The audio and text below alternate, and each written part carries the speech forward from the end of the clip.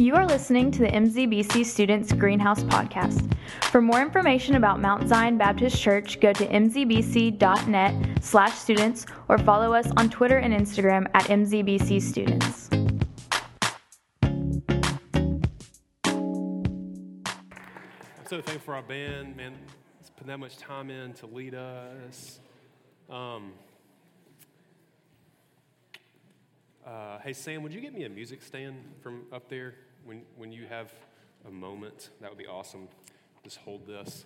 While he's doing that, earlier in the week, I took the end of my thumb off, cutting some bread.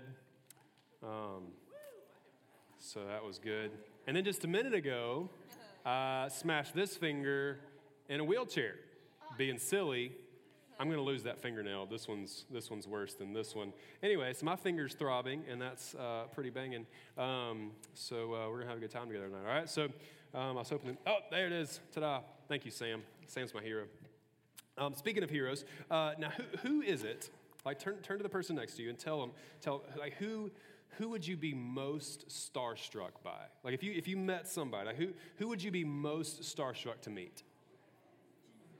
No, not Jesus. Like, besides Jesus, all right, like, but who would you be most starstruck by? Alan. All right. You got it? Good. Like, there's some people that you would probably for most of you, there's probably some people that you would borderline faint if you met them. Like, if they walked into the room and like just wanted to say hey to you during like third block or something, you would borderline pass out. Like, that there's some people that you're that into. It's like your favorite musician or like a sports figure or something. Like, whoever your person is, that you would just be just speechless standing in front of them. You'd be starstruck, right? There's probably some people like that. Like one of my heroes. One of my heroes is this guy named David Platt. Like, you may not know who David Platt is, but I'm a pastor, and so like my heroes, a lot of them are pastors. And so this guy David Platt, he's just not much older than me. He's like 3 years older than me, and has done like 15 times more things in his life than I have. He was the pastor of this church down in Birmingham for a long time, did an awesome job, written a bunch of books that just have inspired me. And then now he's the president of the International Mission Board that sends missionaries like all over the world, and he's like 34 or something. I don't know, something ridiculous, all right? It's one of my heroes. And so we've kind of been in the same location multiple times. I never had the chance to meet him. If I did meet him, I'd just stand there like an idiot. I wouldn't be able to get anything out. He's just one of those kind of people for me. And so back in October, the Harmonings, they were going to go to Richmond, Virginia, where the International Mission Board office is, and they were going to present a check for all the funds that have been given in Sarah's name for the Lottie Moon Christmas offering. They're going to go and present this check. And David Platt's going to be there. All right, they're going to meet him. In fact, like they had exchanged some text messages with David Platt, who is like my Beyonce. Okay, like they've exchanged some text with him, and I was like, hey, Karen Scott, like if you want to give me those digits, like that would be awesome. They declined, which was rude, but they didn't give me his number, which you still could. Offer still stands. Anyway, and then I said, well, look, if you're going to Richmond, you're going to hang out with David Platt, personal hero of mine. Just let him know that if he's in the market for a new best friend, I'm available. I'm there. All right. So just let David Platt know if he needs a new best friend, I'll be there. I did not think they would actually do that. I thought that they knew I was joking. And then they were there while Jessica and I were at the beach, and I'm sitting on the beach, and I get a text message. It's a video. This is it. Hey, Britton and JJ, it's David Platt. Man, I want to be you guys' friends. No, don't do that. Start it over. Okay, so he thinks anyway, it's hilarious to be my friend. So much about you guys sitting here with the Harmonings, and look forward to hopefully meeting you guys at some point. But just really, really thankful for God's grace and you all. Yeah, nice words, About. whatever. I don't want to be your friend. Okay? What he just said was, Britton and JJ, we ought to be friends. And then he thought it was hilarious. He couldn't even keep a straight face.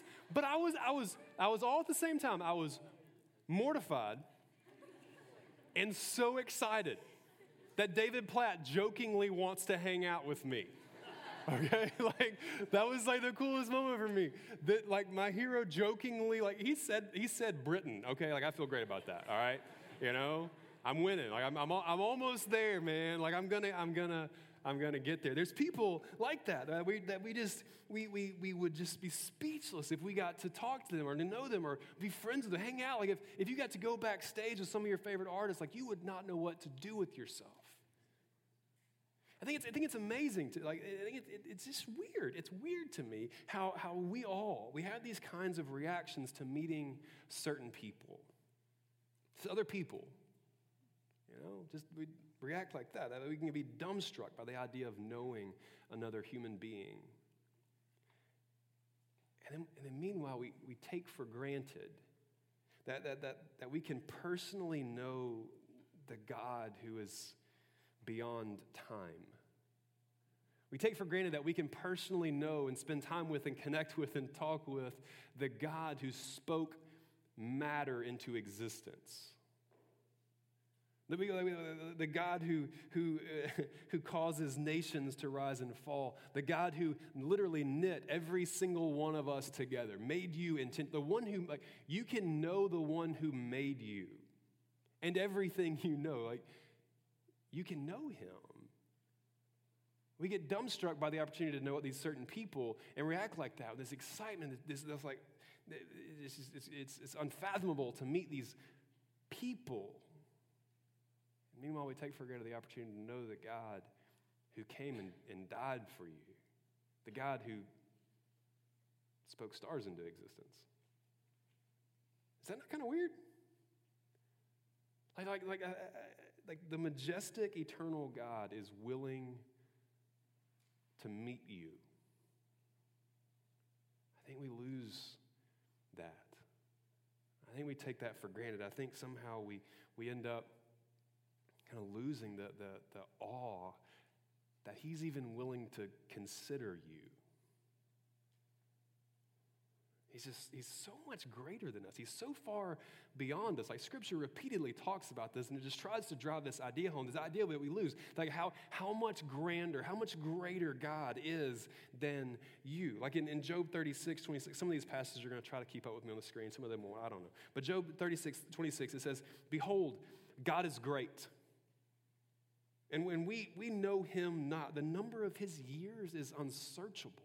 I know the number of your years. You know the number of your years. The number of our years is not impressive. His number of his years are unsearchable. It's just, it does not compute.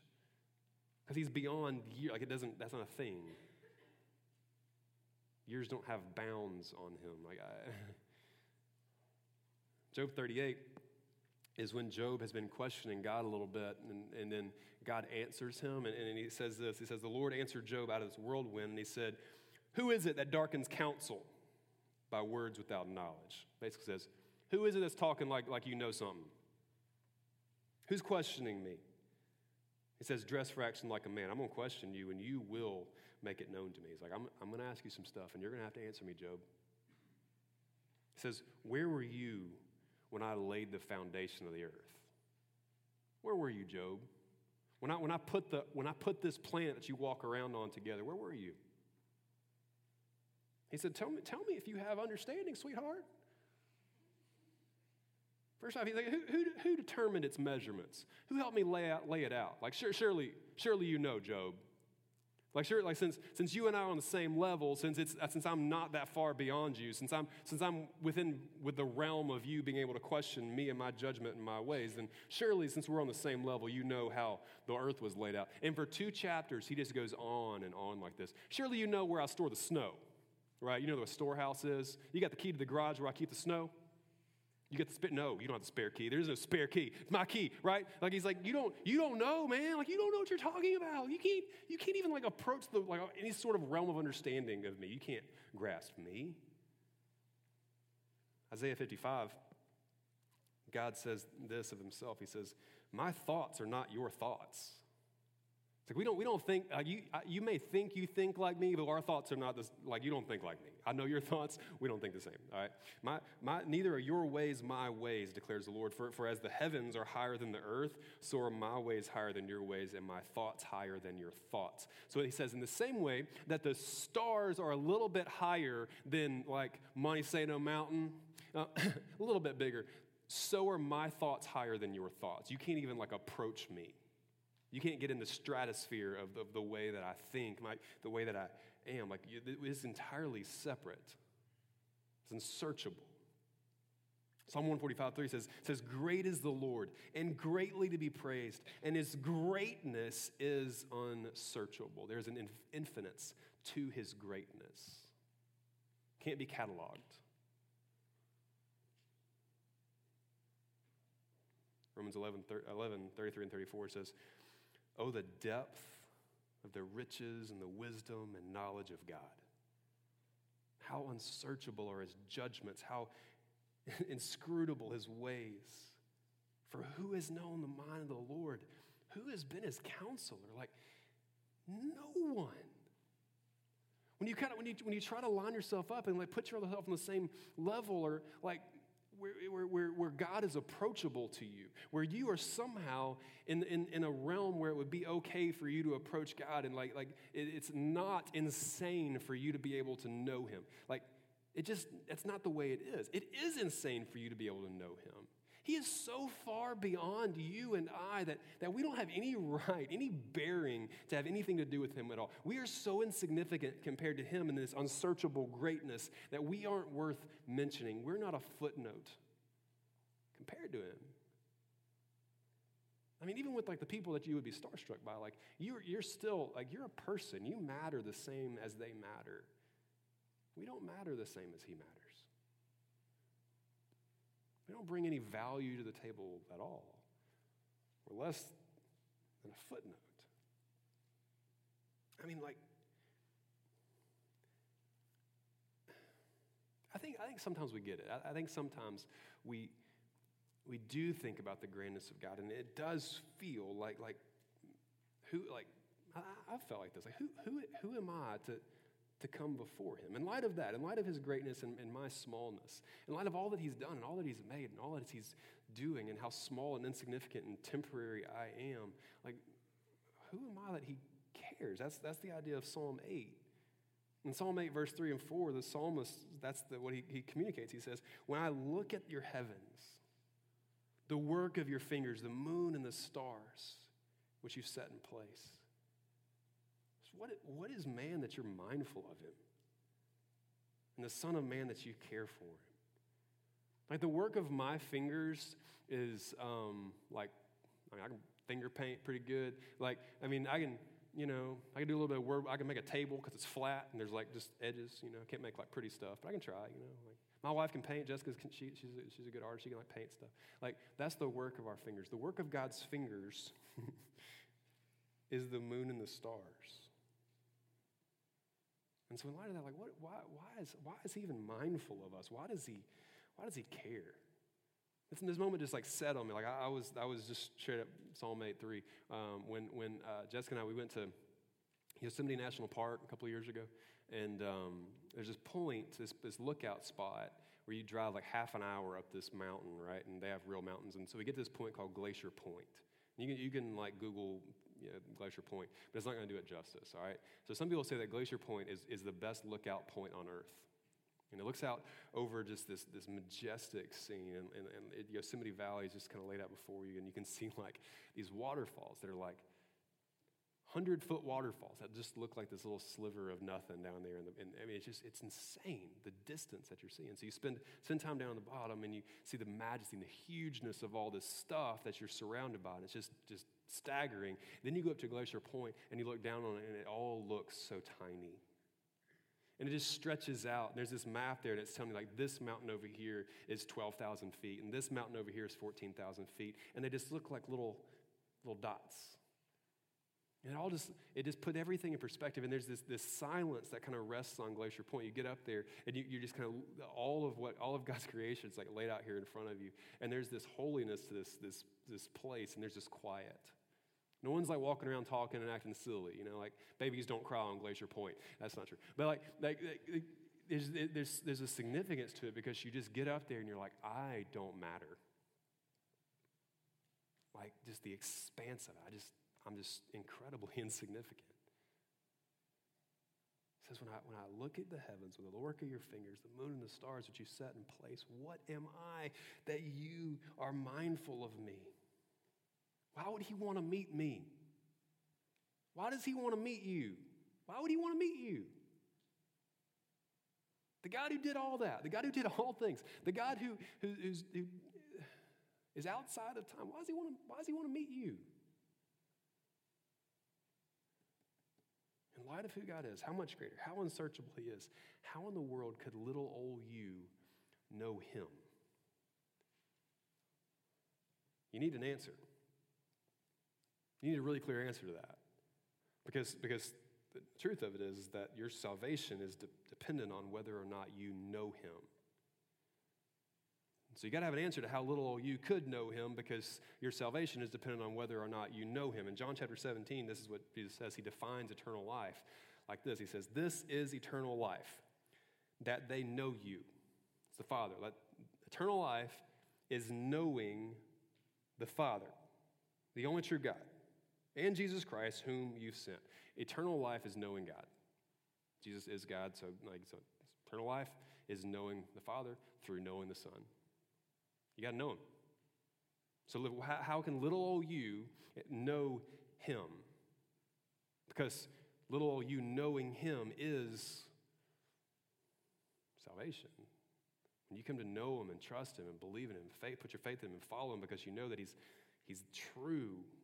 You're following after him like you would follow after a real person. That's salvation. When you've trusted in his work on the cross and you're following him like you know him. When you know him, you're saved. Being saved by God is knowing God through his Son. That's it. It's not what that passage doesn't say. John 17 doesn't say that this is eternal life, knowing about God. You know about a lot of things that are bigger and more grand than you, right? You study all kind of things, and you know about all sorts of stuff that isn't the same thing as knowing. Like you study historical figures. That's not the same thing as knowing them. It doesn't say knowing about Jesus. It doesn't say knowing about this God. It says knowing him. When you know him, that's what salvation is. How can finite, insignificant, sinful people personally know this God? How on your own, how would you figure out a way to get to know the God who spoke planets into existence? How would you ever dare to approach him? You wouldn't. You couldn't. You could not find a ladder tall enough to get to, you can't. The only way that you have the opportunity to know him, the only way that you have the opportunity to meet him is because Jesus, he made himself accessible. Fair? The only way that you get to know him is because he made himself knowable. He made himself accessible. Recently I read this book called Love Does by this guy named Bob Goff. I might have actually told you all this before. I don't really remember. But anyway, there's a book called the book's not called Bob Goff. That'd be a funny name for a book. Anyway, book's called Love Does. A guy named Bob Goff. He travels around and speaks and does crazy junk. He's just a cool guy. And so I read this whole book. I got to the very last page. It's past the appendix. Nobody reads the appendix, right? I get to the last page. And the last page, it says contact. All right? And then the page says, Bob says, look, the most significant people in my life, they haven't been the smartest, the wisest, the most gifted. They've just been the most accessible. The people that I get to talk to and hang out with, I don't have to go through 14 steps and 3 assistants to get to. They've been the people that are most significant in my life. And so I want to be a guy of significance, and so I want to be accessible. So here's my phone number, Bob Goff, cell phone, boom. I'm like, did I get a weird, unregistered copy of this book? I was sitting in a coffee shop. I'm reading this page, and then I'm like, I'm not seeing where this is going. I'm like, okay, Bob Goff's talking about being accessible. Cool. All right. No. And then it's just his phone number. It's the last sentence of the book. You can go buy a copy of Love Doves, and you can have Bob Goff's cell phone number yourself. I can't have David Platt's cell phone number because Karen won't give it to me. But I'm just kidding. I'm not kidding. But I've got Bob Goff, so that's cool. All right. And a friend of mine called it. I want to call it. I really do. I want to call Bob Goff. But I need a good reason to call Bob Goff. All right? I can't just be like, what's up? Like, what are you doing? He's like, I don't care. I mean, you don't want to ruin it, you know? You've been invited to, you know, I don't want to ruin it. A guy called him. You know, he's another student pastor in another place, and he called Bob Goff, and I was like, hello, this is Bob Goff. He's like, you know? And he's like, hey, I had this idea. I thought maybe like at our fall retreat, we could like Skype with you, like interview you with our teenagers. Bob's like, that sounds awesome. Here's my assistant's number. Call her, just set it up. Get to fall retreat. They Skype Bob Goff. Bob Goff's in a cabin like in Alaska, and he won't stop talking about a wolf. Like he's like trying to point the laptop out a window, trying to tell all these people, look at this wolf. This wolf's outside. How cool is this? And the guy's like, we want to talk about Jesus. He's like, I don't care. Look at this wolf, right? Like, it's completely useless. I'm going to call Bob Goff one day. I have no idea why, but I'm going to figure it out, all right? Like Bob Goff has made himself accessible. He gave me his phone number, and I am going to call him because why would you not, right? Why would you not? If someone like that gives you their phone number, you call it and try not to make an idiot out of yourself. Bob Goff made himself accessible. I would have no apparatus to access that guy, but he chose for some reason, he probably didn't think his book was going to sell, but anyway, it did, and made himself accessible. So now I have the privilege of getting to call. Now look, God didn't give you a cell phone number, did he? So if God has made himself accessible, he didn't give you a cell phone number, but he did. He did make himself accessible. He gave you something a whole lot better than a phone number. He gave you his son. It's a whole lot better than a cell phone. He gave you his son, and then when you trust his son, he gives you his spirit that lives in you, where you don't have to ring him up and go find him somewhere. Like he dwells in you. So God left heaven, came here as the son, and then from that point, puts his spirit in you. It's better than a phone number. Matthew 11:27 says this, that all things have been this is Jesus talking, all things have been handed over to me by the Father. He says, and no one knows the Son except the Father. And no one knows the Father except the Son. But he goes even a little bit further. He says, and anyone to whom the Son chooses to reveal him. Isn't that crazy? Like there's the Father, the Son, and the Holy Spirit, the three parts of the triune God. It's like three parts of the whole, and they all know each other. Like every part of me knows the rest of me because it's all me, right? And so all parts know all the parts. So it's like, look, nobody knows the Son like the Father. Nobody, I'm hanging out with disciples and there's crowds and whatever. Nobody knows me like the Father. He says, and nobody knows the Father like I do. And then the people that I choose to reveal him to. And the people that Jesus chooses to reveal the Father to is anybody that trusts in Jesus. And so Jesus is willing to introduce you to God. Jesus himself is God, came down here for you, and when you trust him, you get access to the Father, and then the Spirit comes and dwells inside of you. Like you have access through Jesus to know, like personally knowing God. In the same capacity that Jesus did. You have full access because Jesus said so. Disciples had a hard time with this. The disciples, they couldn't really wrap their head around this whole Father thing. They were so fixated on they kind of like kept them separate. Like Jesus and the Father were somehow separate, and so they wanted to know the Father, right? Like somehow that's like they wanted to know the Father, and they got Jesus, and he's like, I'm the Son of God, right? You got it? Like yeah, cool. I want to know the Father. He's like, oh my goodness. So like in John 14, Jesus explaining stuff to him. He says, look, I'm the way. I'm the way to the Father. I'm the truth. I'm the life. No one comes to the Father except through me. All right, you're not coming to the Father unless when you know me. He's going to say. So verse 7, if you had known me, if you'd known about me, there's no one known about. If you knew me, you would have known my Father also. He says this, from now on, you do know him, and you've seen him. And then Philip's like, I didn't see him. I saw you.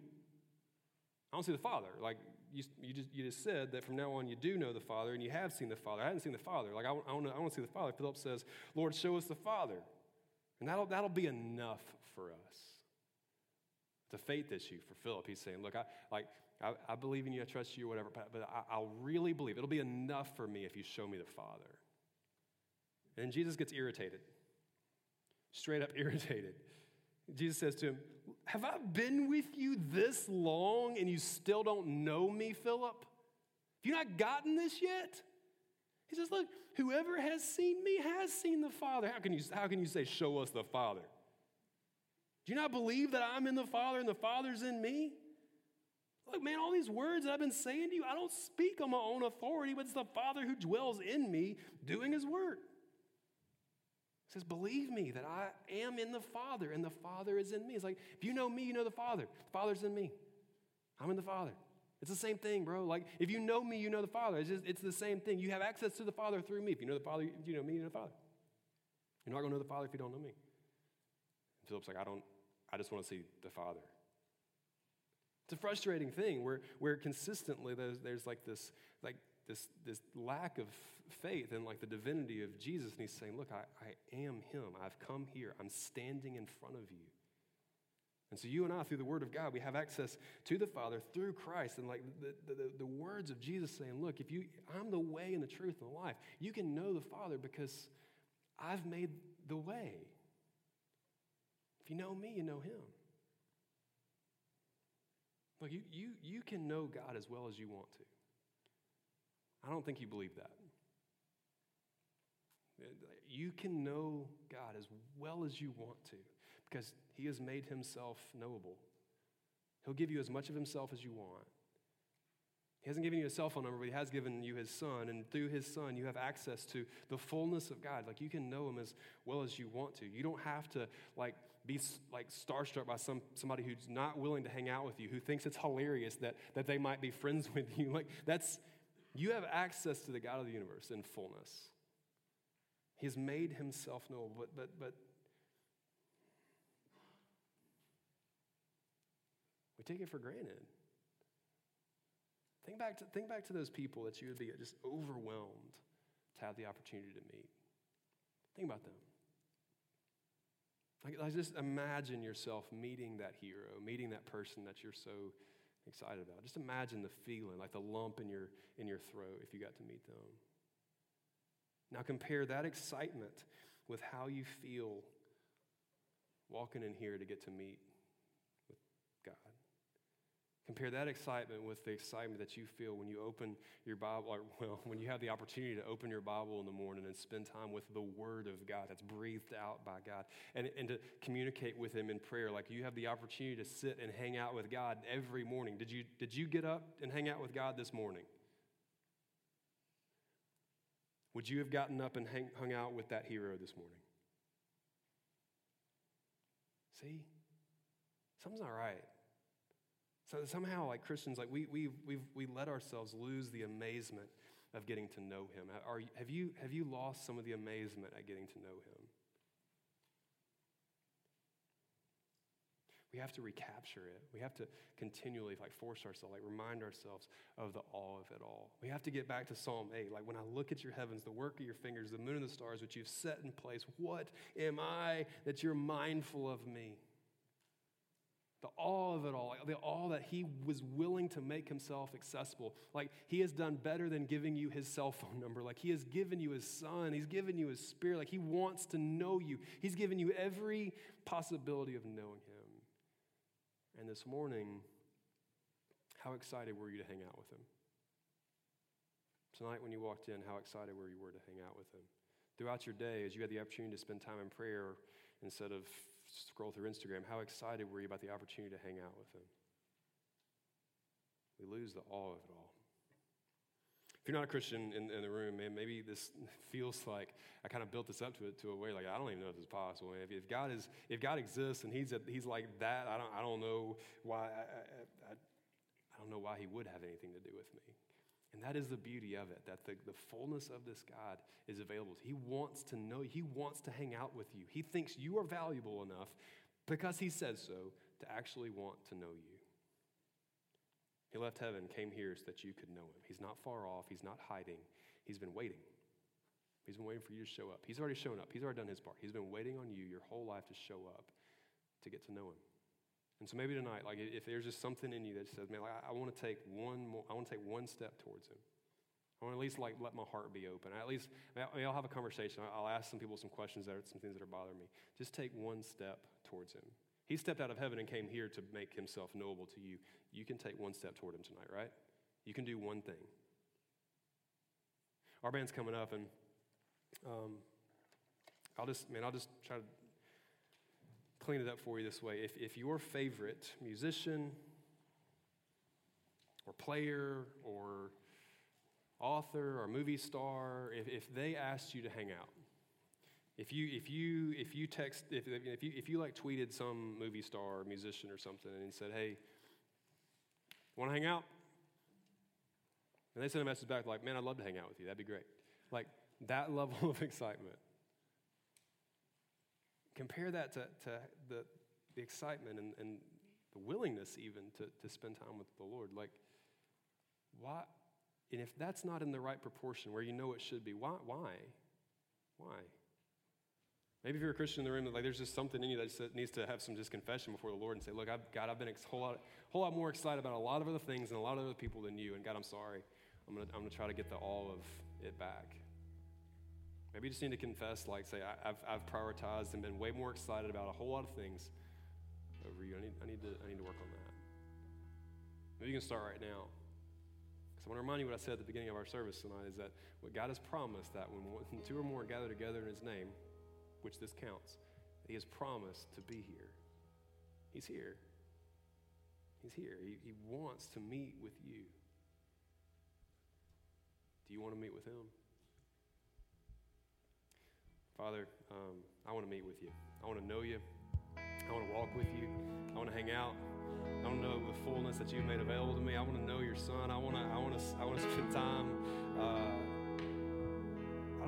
don't want to just be around you, God. I want to follow you. I want to walk in the steps that you have for me. I want to be yours.